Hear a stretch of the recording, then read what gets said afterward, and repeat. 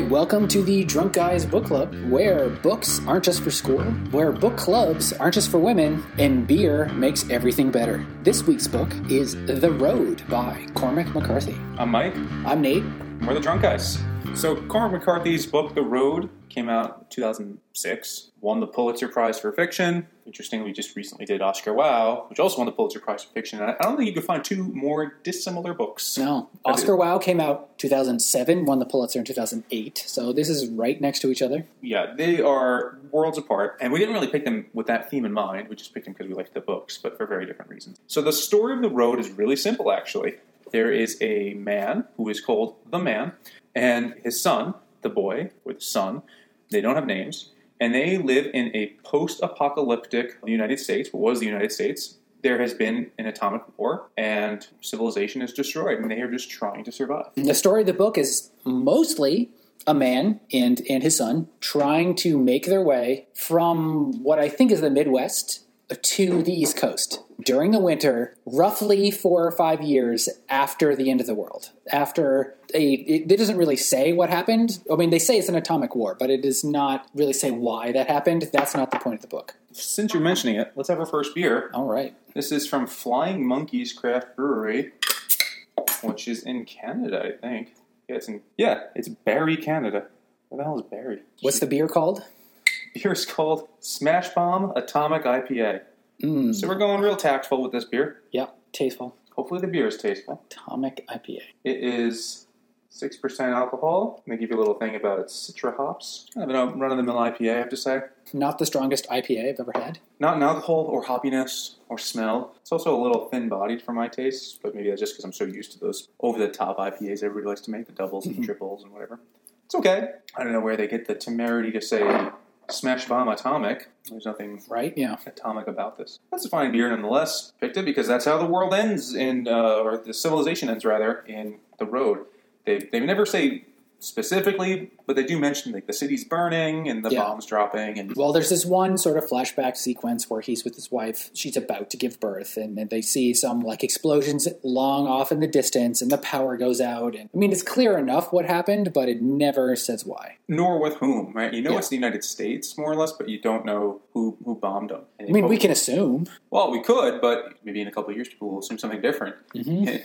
In a post-World War II world, there's a lot of different people you could assume might want to drop some bombs on other people. Mm-hmm. It is nice and bleak, just like the rest of the book is. Yes. So it's called The Road because that's really what they're following. They're trying to head south and to the coast, to warmer, more temperate areas where they might live. Because it not only has civilization ended, but there's no vegetation. The trees are dead. The sky is perpetually gray.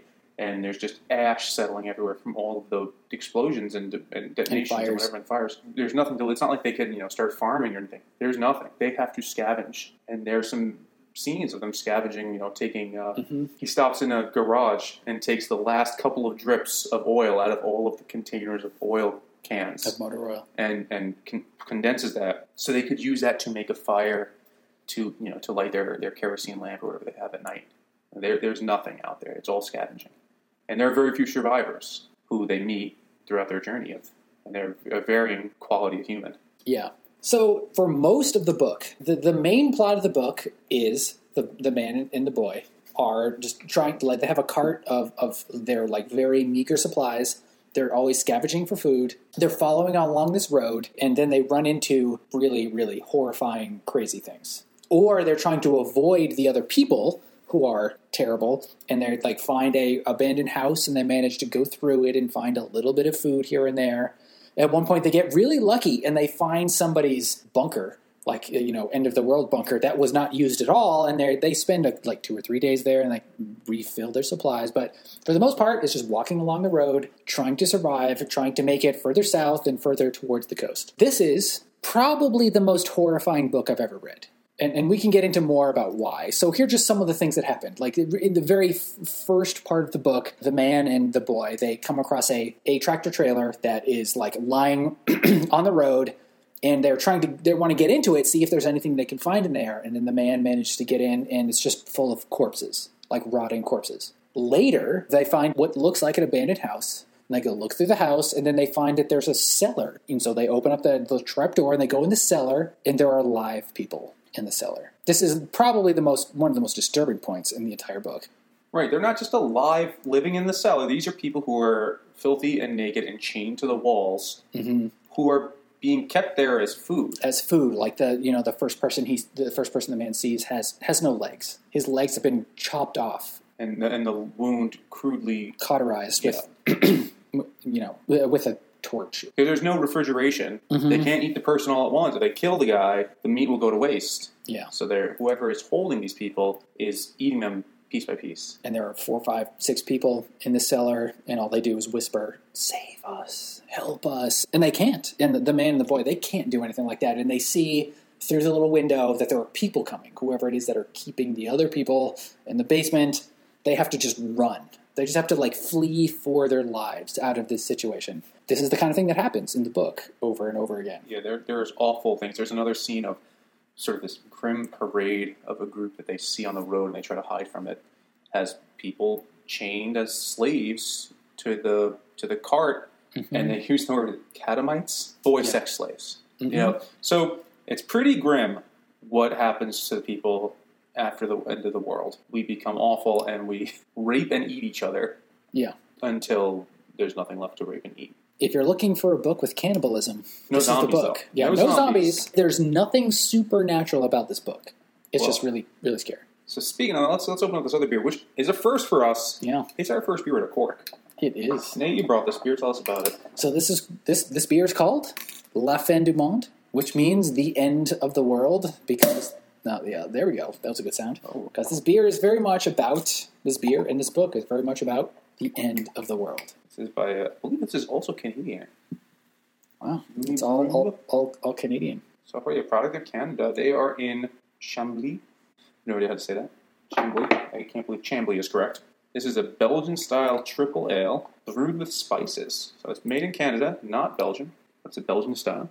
It's a nice golden color. Really, really vigorous. Really vigorous, bubbly head. Definitely has spices in it. Oh, yeah. Nice, but also a little sweetness to balance that out. Strong 9% alcohol. It's a really nice beer. It tastes a lot better than I think the end of the world would taste. I don't really know why they came up with this name. It just says on the back of the bottle, La Fin Du Mond recreates the style of beer originally developed in the Middle Ages by Trappist monks for special occasions. A golden ale, mildly yeasty with notes of malt, fruit, and spice, followed by a smooth, dry finish. Nothing about the end of the world, except the name. Kind of strange, but it's great beer. Well, I'm sure the monks were just hoping for the return of Jesus, because, that's all they really cared about.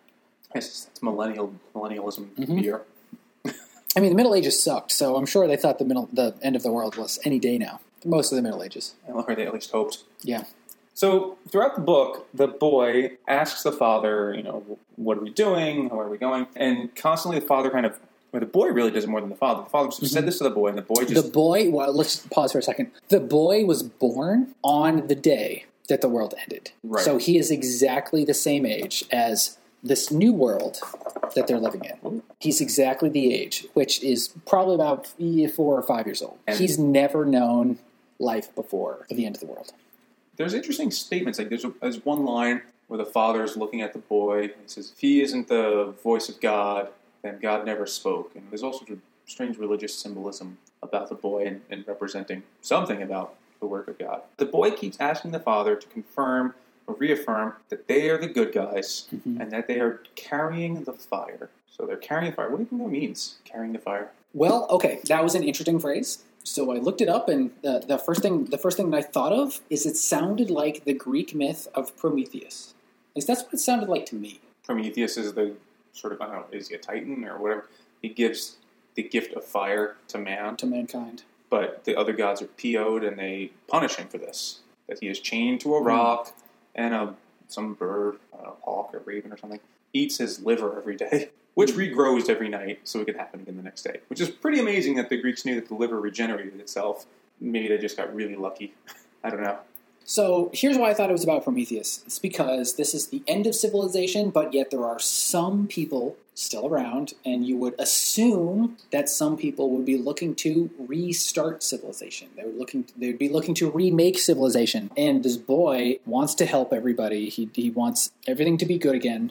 not that he's ever known his old world, the old world before, but in a way, his sort of goodness is the fire that, when he finds the right people, could come together and could restart civilization. So maybe this like kindness is the fire that will begin civilization again. That makes a lot of sense, especially going with the other thing about the voice of God and the optimism that the father sees in the boy and the boy represents. Because there's the scene where they meet the guy who says he's 100, he was struck by lightning or something like that, and he's 100 years old. Those are actually two different people. Oh, right. But one of them, the boy wants to give food to.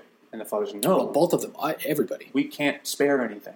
You don't have enough for us. The boy kind of pleads for the father to begrudgingly give a can of fruit cocktail or whatever it is to the other stranger. The boy is generous in a world that is unkind. So the boy represents that. So maybe that's the fire, right, that they will use to restart all civilization, to reignite the furnace of the world. It's interesting that the child represents that and not the father, right? Because the father, his entire goal is to keep the boy alive to the end of the book where the father dies, and all he is concerned about is that the boy, what happens to the boy? It's heartbreaking at the end when the father is dead there, and the boy cares about the father too, even though the father's dead, and he is saved in the end of the book by another family. They go and they take whatever valuables they can from the cart, and then the boy asks them to leave a blanket for the father. He's going to be cold. He's dead. The boy, he's so innocent, even though he's seen nothing but horror. And the boy sees some shit, man. And it just goes by so quickly. There's, first 5 minutes of the book, they go into a barn. Hanging from the rafters are 3 people that have been hanging there for God knows how long, but they're leather, sun-dried out corpses. It's not an event. It's not a thing that phases him. They are there just scavenging. The boy is somehow impervious to this horror and still maintains this kindness and this softness in the hard world. Well, not impervious. I mean, the boy is still frightened. I mean, both the man and the boy are both frightened by a lot of the things that happen to them. And the boy is the one saying, I'm frightened. Can we not do this? Can we not go in there?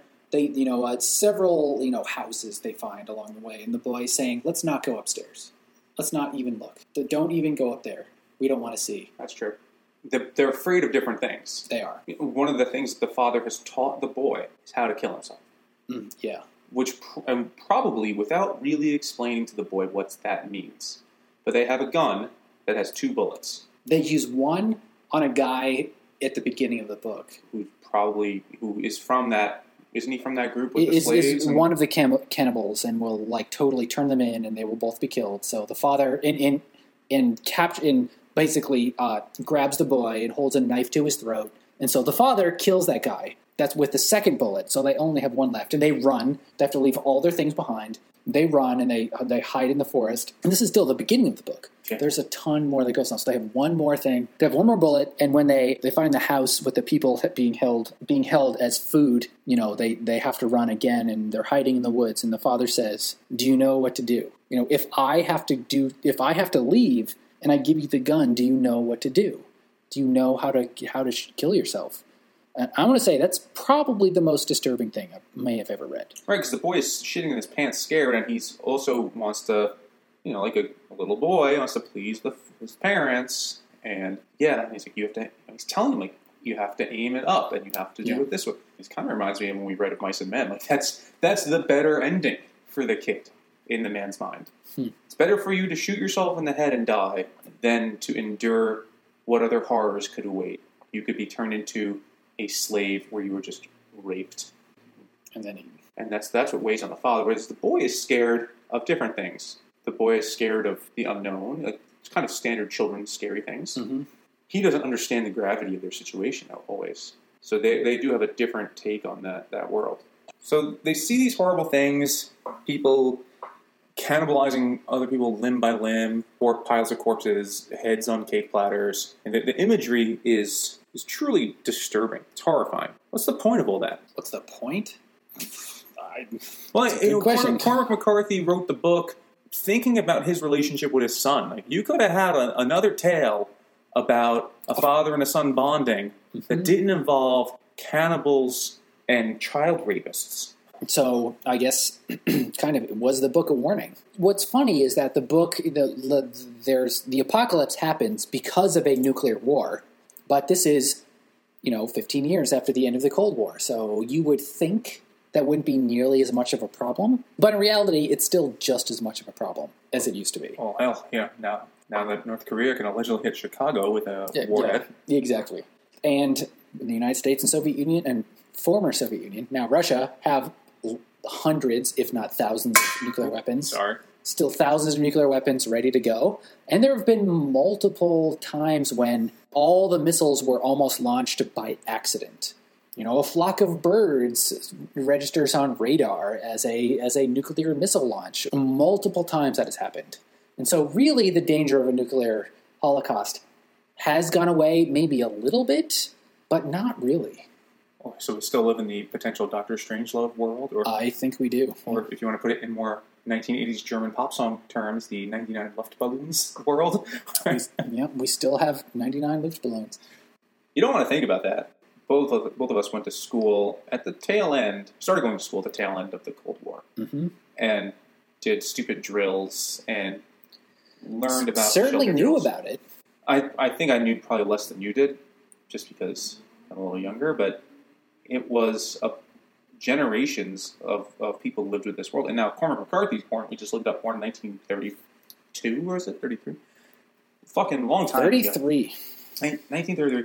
So the Cold War, I know you can get into a history argument. When does the Cold War start? Does it start in 1945? Does it start in 1941? Does it start in 1950? But it's he lived his entire life, basically, his entire adult life, certainly, with that being a thing. So it makes sense that would be, if he thinks of the worst thing that could happen, that's what it could be, because that's what the worst thing that could have happened was during his lifetime. Is it a warning to us today? I don't think so. I don't think it's a warning because the plot is not about the nuclear war. It's not about preventing. No. It's about surviving. Not that he was cashing in. That's a super popular topic these days. It's the survival horror, the survival post-apocalyptic genre. Mm-hmm. And we'll get The Walking Dead, which I know you don't watch, but it is a super popular show, built more or less on the same premise. You know, the main characters are surviving in this post-apocalyptic world. Virtually everybody they meet is awful, and we love watching that. I watch this show. I watch Walking Dead. I've also read all the comics. I like that. I find it interesting. I think there's a reason why we find it interesting, and that brings me to our next beer. All right. This is from Boulevard Brewing Company, not Canada, Kansas City, Missouri. This is Dark Truth Stout from their Smokestack series. This is an Imperial Stout, 9.7% alcohol. That is strong. A dark Sunfish. Dark colored head. Poured a lot of foam there. Oh man, you can smell like dark fruit, plum, and it's like caramel kind of smell. That's delicious. It's very dark. Probably not the best kind of beer for a summer day. There's also like espresso or coffee. Yeah, there's definitely like a coffee flavor. I don't think they add that. I think that's just a product of whatever yeast and malt. They just added everything dark. Whatever's going to make it dark, let's just make it dark and call it the Dark Truth. Well, that's a really fine beer. Really good beer. When I was trying to pick a beer for this book, I was thinking find something about. What I was initially looking for was Brooklyn Monster Ale, because old people are monsters, but that wasn't available. And I saw Dark Truth, and I thought this speaks to it on another level. Dark Truth, potential Dark Truth. It's just how awful the people are to each other. Maybe that's why we like this kind of genre. Maybe that's why people like it. They like to know, or they're afraid, or they like to consider that we are all one disaster away from eating each other and raping children. Like that's horrible to think about. But is that true? Is that the dark truth? Is that true about civilization? Is it just convenience of civilization that's keeping us from being murderers? According to the book, when I was rereading it this week, I definitely felt that. You know, this is what's left over of civilization when most people are dead and almost, when civilization is gone, the people who are left over become complete animals, become just so incredibly awful to each other. And maybe as people, we are just animals without our civilization, without running water, electricity, roads, toilets. If we get rid of that, we'll just start eating each other, and we have nothing left. But the cruelty in this book it transcends what animals do to each other. Right? Animals will eat each other. A bear will eat cubs of another bear to go fuck their mom. That shit happens. But animals don't chain you up in a basement and eat you limb by limb and cauterize your wound. Well, animals can't plan like that. No, so are we just worse? Is that what it is? We're capable of even more cruelty and barbarism because we are thinking rational beings. We can think up worse things than the animal kingdom could possibly provide.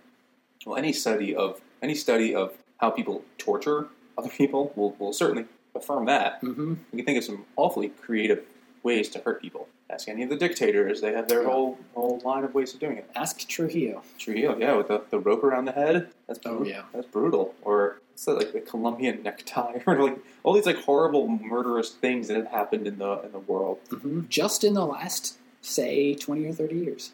Yep, just getting started. But you know what? At the end of the day, I don't think that's true. I think that's too pessimistic. I think people are actually a lot better than we give them credit for. I mean, I would hope so. Also, even though I was having the thought that without civilization, we're all complete animals. For most of human history, all humans, all people have been hunter-gatherers. Like, even though the characters in the book never knew how to do that, most people, most of the time, didn't live in civilization and didn't have toilets and the internet and Twitter. You know, most of the time, people knew how to be fairly decent with each other and live with each other and live as hunter-gatherers. Here's the question. After nuclear war, after the end of the world, would it be just absolute barbarism, or would humanity just revert back to the way we used to be? Maybe it ultimately would, but that transition takes time and would see some awful shit. And that's where your speculative fiction genres come in. Mm-hmm. What does that transition look like? Because the father and the son, well, they're not really planting seeds. They're doing slash and burn agriculture. They're just trying to survive. You know, the movie did this better than the book. The movie actually I thought was pretty terrible. But the very ending of the movie, when the other family gets the boy, I forget who it is, the boy or something, they open a can or something, and a bug flies out of it. What? Right. So, like, that seems stupid. But the whole thing, throughout the whole book, we think the world is dead. There's nothing left. But actually, there's a little bit of hope. There's a little bit.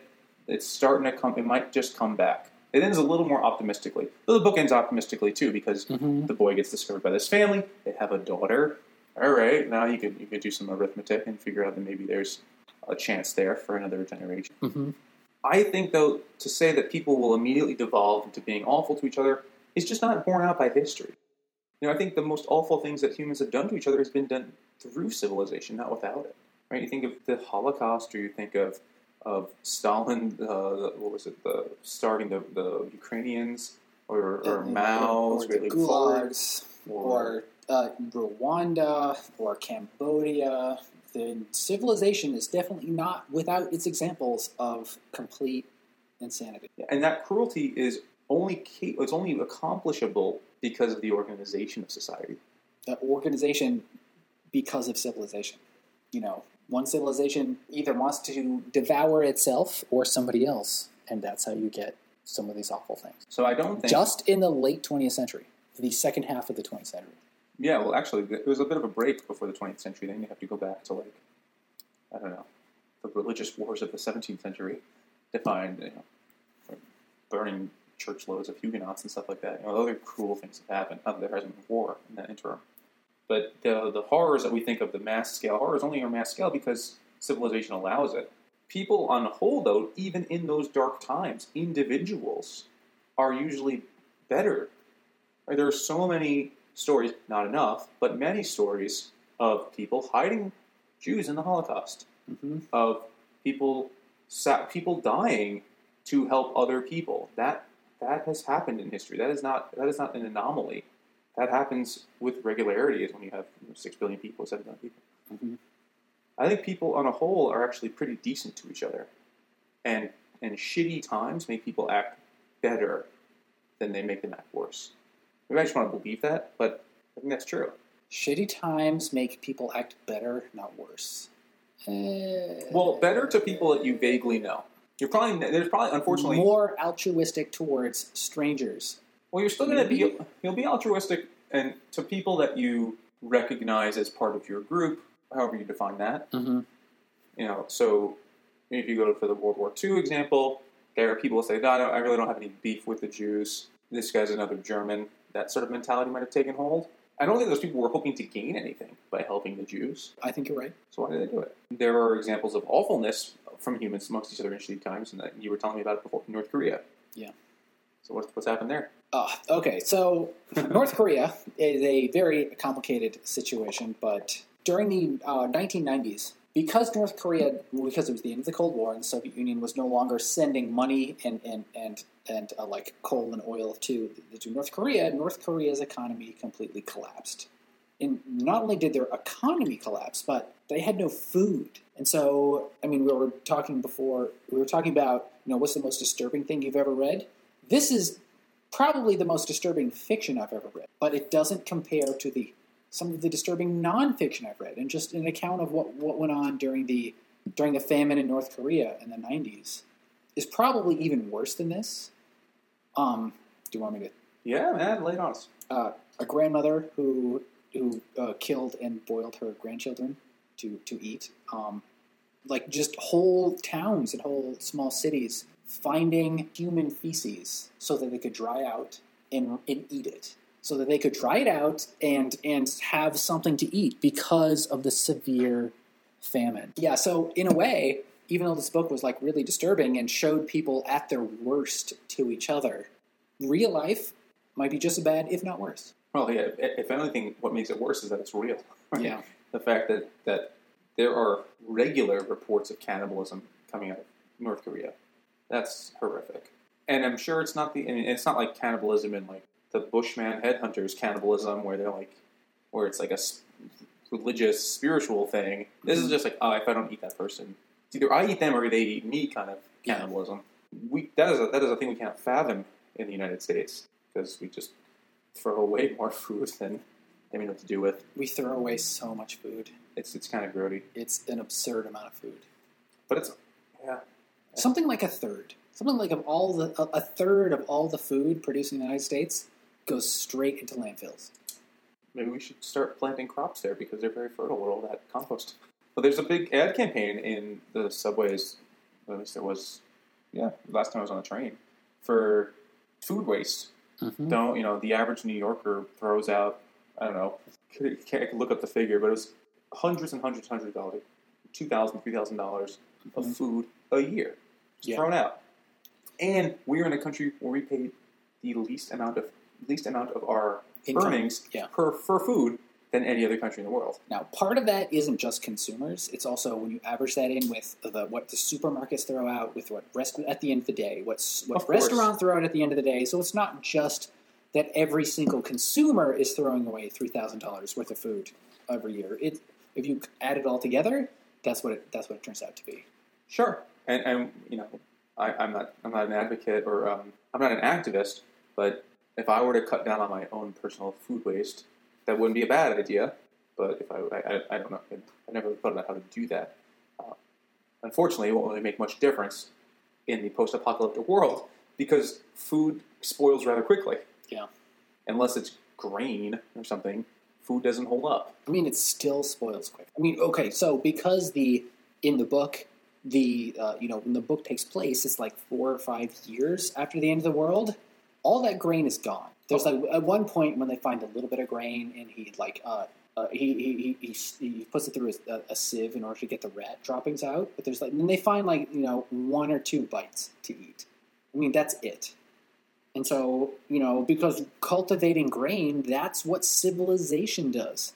And it's just not going to last that long. I mean, even though you can probably store it for a winter, but it's just not. Well, it helped the early civilization. Mohenjo-Daro and all those other places, by grain. They would grow it during the rainy season, or they'd grow it during the growing season, and then store it to eat during the off season. Yeah, you could do that, but it's not going to last 5 years. It's not going to last in storage for 5 years. It's going to grow that hallucinogenic mold on it by that point. Might not be a bad idea. Yeah, that's just fun. That's how you get to meet the 3,000 Sumerian gods, or whatever. But there is a point in the book where you get the sense that even the canned goods that they're living off of, they can't even trust those. They don't live indefinitely. They find, the boy gets a real treat, and they find a can of Coke or Pepsi or something, mm-hmm. and it doesn't even have that crisp pop sound when they open it. It kind of fizzles. Even that is starting to fade into whatever past. Now that soda is ripe, but mm-hmm. it's no longer up to date. So food is a shitty thing. To get back to the book, to throw out and to waste, but growing it is hard, and nobody knows how to do it. Yeah. I garden and grow some tomatoes and peppers in my backyard. That would not keep us fed for a week amount, and that would be if we are hungry and whiny for a week. It would be a day and a half. Yeah. If you took all the food in your backyard that you're growing, and that's all you had to survive, it would last you a day and a half. Yeah, well, that's because we grow food on these industrial scales now. We don't have to deal with that shit. That's more of Fin Du Mond. Yes, I don't know what cup you're using. I think Fin Du Mond was this cup. I think I fucked that. You said earlier it's a scary book. Yeah. And it is. Let me ask you, when did you first read this book? I just first read it a couple of years ago. I think it's because you recommended it. I was like, oh, okay. Sounds like a book I'll read. You're so welcome. I read it. Thank you. I asked because I read it. I actually, when the book came out, I didn't know idea because I wasn't, not that I didn't read books, but I really wasn't an ardent reader. I really wasn't when I first read this book even. I worked at a retail gig when I was in college at a supermarket, and we had a random section of new release books, and they had the movie tie-in version of The Road, and I bought it with the fucking stupid cover with Viggo Mortensen on it. Not that I don't like Viggo Mortensen, but that just movie tie-in covers bother me for some reason. And I took it home, and I had nothing going on that night, so I started to read it, and it's a short book. Maybe 240 pages or something like that, but a very brisk read. I read it that night. Now, partially, there's no easy place to stop. There are no chapters. There are pauses, but it's really just like a straight-flowing thing. And I read it straight through. Like, I got to know what happens next. And it ended, and I was shaken. Something inside of me had been broken from reading the book. It was so awful. So I asked, what was your reaction when you first read it? I told you it was a good book, I guess, but I don't think I told you that much about what it was about. I read it in pieces. I don't recall my exact reaction during my first reading, but because I've now read it a couple times. But it's disturbing. I haven't seen that many horror movies in my time, but I'm not a horror movie connoisseur or anything, or a horror book connoisseur. Are there any of those? I don't know. Stephen King fans? And besides Stephen King. We'll talk about Stephen King in a second. Clive Barker. I read a little bit of those. It's not like I knew anything about it, but when I read it, this was frightening. The way I had to exercise the fear that I got from the book, I returned the book the next day. I read it straight through. I went to work the next day. I returned it. I got a whole bunch. Sorry, it's fucked up. I used that store as my library. Which I don't regret it, because I did that for actually a couple books I read back when I worked there, because I was just a dick. Some of those books I actually really liked, and I wish I still had it to reread them. But because it was the movie tie-in version, I'm like, I'm not really missing anything. I actually went back and got a different copy with a better cover later on. So I was hooked. It's besides Catcher in the Rye and The Road, that there are no other books I've read in one sitting. Maybe like one or two, like Animal Farm, just because it's so short. I read it on a train ride or something like that.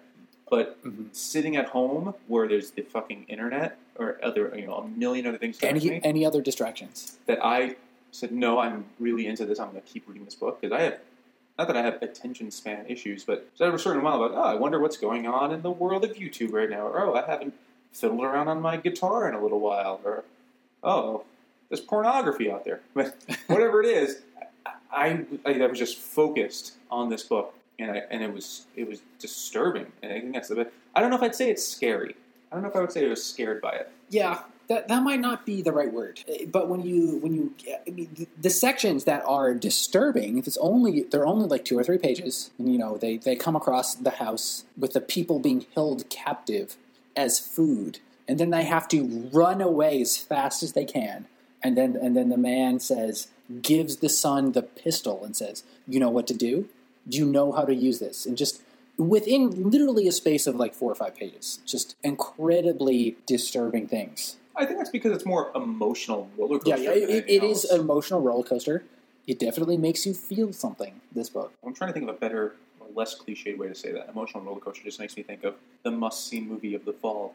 But you go from nervousness, curiousness, to disgust and horror to just overwhelming despair in 3 pages. Yeah.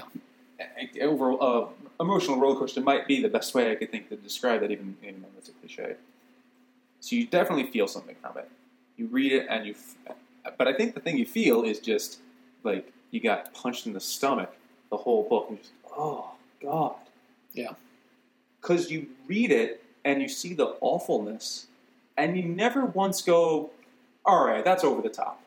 No. Too far, that's just silly. Which, I don't want to shit on Stephen King. I've not read nearly a fraction of Stephen King's works, because he has so many. But I've read a few, and they're supposed to be scary. I've never really been scared by Stephen King. I enjoy the books I've read. I won't deny that I like them. But I think of Misery, we talked about that, as the book that might be the most disturbing that we've both read. Mm-hmm.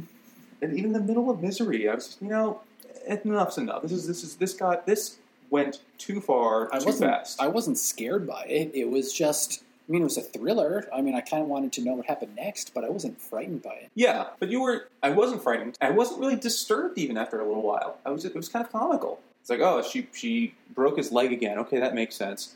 Oh, now she cut off his foot with a knife. Like, that's extreme. And nothing compared to The Road. She cut off his thumb or something like that, right? I forget exactly what happens in Misery. But after, you're like, all right, this is just cartoonish. Now, The Road is so far past that in its grisly depictions. It's so far over the top that you can't even see the top in your rearview mirror. It's gone. But it somehow seems realistic. Yeah. That's what makes it disturbing or perhaps scary. We could parse what those two terms mean. As a reader, you really, if you have to suspend disbelief at all reading this book, it's only the tiniest amount. It seems so realistic, even though it's so horrible. Right. And that's what makes it effective. Yeah. One of the things that makes it effective. That is the main thing that makes it effective, is that, it's, what's the line from Lord of the Flies? The darkness in a man's heart, or the darkness in a man's soul, or whatever. Things seem plausible and possible. Oh, yeah, I could see some person being that desperate that they're going to do that. They're going to do that to another person. I still stand by my original position that it would never get that bad, because people are actually better than that. But maybe I'm just hoping that, because I have no survival skills, and when the end comes, when the rapture happens, and I'm stuck here, I want to believe that I'll be okay. Yeah, part of me wants to think I'll be one of those survivors who makes it, but I won't. That's not true. Statistically, no. Not just statistically, but just your capacity to endure, your capacity to survive in situations like that. I want to think I'm tough. I'm not. 45 minutes after the end of the world, I'll go, no, that's enough. Right. And my skills are puns and dick jokes, so I really don't have much to offer. I'd be the sex slave. Which, actually, not really. They'd eat me. That's fine. I understand it. I'm a big man. There's a lot of meat here. It's fine. It's finely marbled. They'd eat me. That'd be the end of it. That's sad, but realistic. So, you know what? I guess I shouldn't worry about making that bunker. Because what the fuck am I going to do with it? It is a disturbing book nonetheless. I try to make light of it now because it just was so heavy to talk about. But if you have not read it, and you've listened to us ramble about it, you really should. It is an intense read, and it'll grab you by the genitals, and it takes you along for the 200 pages it's got. And not that I've read all the other Pulitzer winners, but this is very different than the other books you would consider the great American novel Pulitzer winners. This is different. You think about the Oscars and Oscar bait films, and the films that are about the Holocaust. It's about the Holocaust, or it's about, whereas in the 90s it was about the Holocaust. Because, it's been 50 years since World War II, and, Schindler's List and The Pianist, it's actually 2002 or something. And Shine was not, well, no, he wasn't. Was that Italian one? Oh, yeah. Life is Beautiful. Life is Beautiful, yeah. That was great. There's a few more. Did you ever watch there was this cartoon called Queer Duck that was on Showtime when I was a kid. I've never even heard of it. I don't know why I was watching a Showtime cartoon called Queer Duck in 9th grade. But they had a short little clip where they go to the Oscars, and it's again now presenting the nominees for Best Documentary, and it was before the Holocaust. The next one, after the Holocaust. The Legend of Sleepy Holocaust. And the story of how bees make honey during the Holocaust. Like that was, it's not terribly far from true. Like certain things become the sort of issue of the time or the topic of the time, and we've seen it with the Holocaust, which not to say it should not be covered. So please don't think that I'm saying it shouldn't be. Mm-hmm. For the Holocaust, AIDS and HIV, with Philadelphia and Dallas Sparkle, anything that kind of talks about that tends to be Oscar bait. This is there are similar types of books that are Booker bait or Pulitzer bait. They masturbate. They're the kinds of books that are going to. They're like, oh, this is a book that's about what was it? All the Light We Cannot See. This is a book about a blind French girl during World War II, and her father is a good man, and there's a Nazi. I liked that book a lot, actually. That was Pulitzer bait. That was the kind of thing like, oh, that's gonna fucking win. That's gonna win. Or even to some degree, Oscar Wilde. Post-colonialism, Dominican-American writer about the experience in the old country and the new country. That's the sort of thing like, oh yeah, that's definitely going to win an award. Yeah.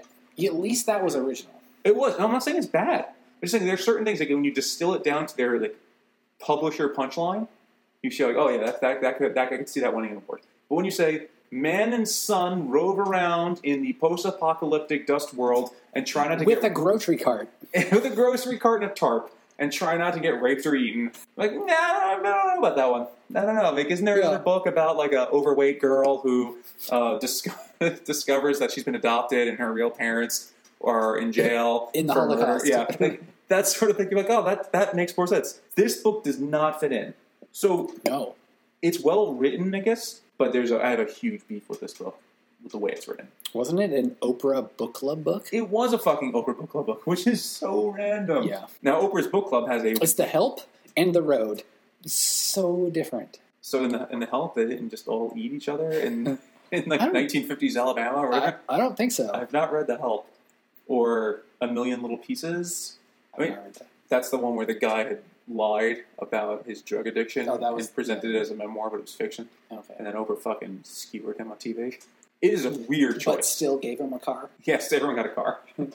He got a car too. But she keyed it first. So that's The Road by Cormac McCarthy. All right, join us next time when we read Outliers by Malcolm Gladwell. This will be going nonfiction, but in the meantime, you can tell us what you think by sending us an email at drunkguysbookclub@gmail.com. Or on Twitter @drunkguysbc. As in book club. See you next time.